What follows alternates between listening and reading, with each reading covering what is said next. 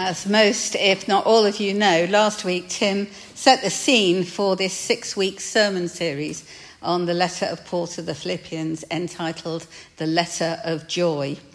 And as he encouraged you earlier, if you weren't able to hear his sermon last week, then may I encourage you to do so, to access the recorded version or ask for a copy of it. His theme for week 1 was joy in the gospel, and mine today is joy in Jesus. Paul's letter to the Philippians has been described as the letter of joy.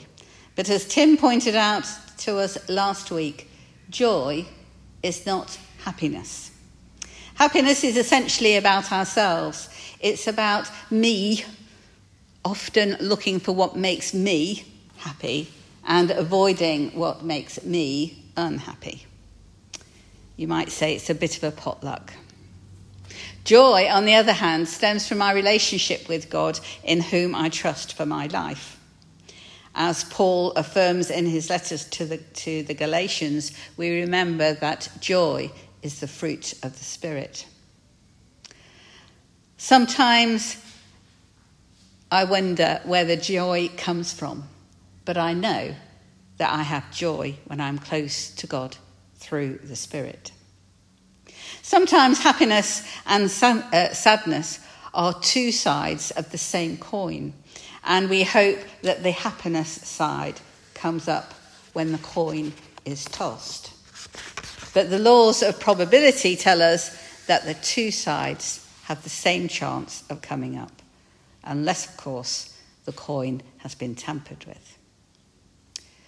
Joy, on the other hand, is not subject to probability rules, because we can always have joy, albeit that sometimes it's linked to pain or cost.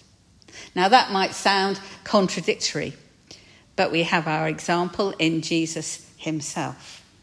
From Hebrews chapter 12 and verse 2. Jesus, who for the sake of the joy that was set before him, endured the cross, disregarding its shame. And as Jesus says to his disciples in John 16 and verse 22, so you have pain now, but I will see you again, and your hearts will rejoice, and no one will take your joy from you. What a promise. If you would indulge me for a moment, perhaps I can illustrate this from one of my own experiences.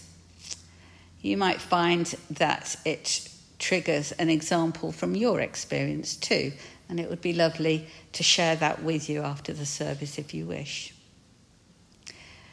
When my husband Michael died, it was completely unexpected. I woke up one Saturday morning in late May and found that he had died in his sleep. Family, friends and colleagues rallied around and were wonderfully kind and supportive. Many of them, my colleagues in particular, were quick to tell me not to worry about taking services because others would step in. I was booked in for a double baptism in one of my churches the next day, which meant that finding a priest to conduct it in my place. Someone offered, at the expense of that priest's congregation, who would, as a result of his offer, have no communion that day. This was a sacrifice that they were happy to make in the circumstances, and for which I am grateful. But it so happened that I also had a wedding booked in for 2 weeks later in June. I told people that I wanted to do things which would give me pleasure. So there was no need to find another priest to conduct the wedding. It turned out that it not only gave me pleasure, but in fact it gave me joy in time of pain and bereavement. And why? Well, because our joy is in Jesus. We can trust in joy, even in pain, because we trust in Jesus. With that in mind, let's go back to Paul and his letter to the Philippians. Last week we heard that Paul was unsure whether he would die in prison or live long enough to be able to visit the Philippian Christians. Death would mean being with the king, as he puts it, but also end his loving support of the Christian brothers and sisters in the city. Joy and pain juxtaposed again. In the meantime, he would continue to write and encourage them as they share in their joy in the gospel. He commissions them to have confidence in the joy of the gospel and gives good advice to make this effective. But what then is required of them? Philippians 1:27. Whatever happens, conduct yourselves in a manner worthy of the gospel of Christ. This is not Paul ticking them off. Rather, it is but a warning that they are to succeed in the proclamation of the gospel and win more people for Christ, a phrase we often use today. In order to do that, they have to be better than their opponents. And the way to be better than the opposition is to behave in a manner which is neither contradictory or dismisses the truth, purpose, and the love of and in the gospel. Paul urges them to stand firm in one spirit, striving together. None of those words are superfluous. Stand firm in one spirit, striving together. This is a reminder both to the first century Christians in Philippi to stand together in what is said and done, to speak truth to power and not to be frightened off by the opposition. We share that same stance in facing those who would seek to vilify and punish Christians. I'm sure we all accept that the behaviour of some Christians in the past has been appalling, to say the least, and given yet another story of abuse coming out again in the sole survivor community, we have not exactly covered ourselves in roses. But that doesn't mean we give up. Quite the opposite. We strive to be better ministers and sharers of the gospel in all situations. There will always be mischief makers, conspiracy theorists, Holocaust and climate change deniers, as well as the plain, dishonest, manipulative person. All of them seek power and benefit for themselves at the expense of the innocent and vulnerable. And when I say this, it's not just individuals or small groups of people. It's corporations, institutions, and nations. I believe we should name it and call it out. We may fear vilification from these opponents, as do the people of Ukraine, living in fear of what new tactic President Putin will come up with next, especially given the news this morning. Paul's view is that the signs of persecution of those who are followers of the way is an indicator of the persecutor's own downfall. We have Christ and truth on our side, and together they are greater than these opponents could ever be.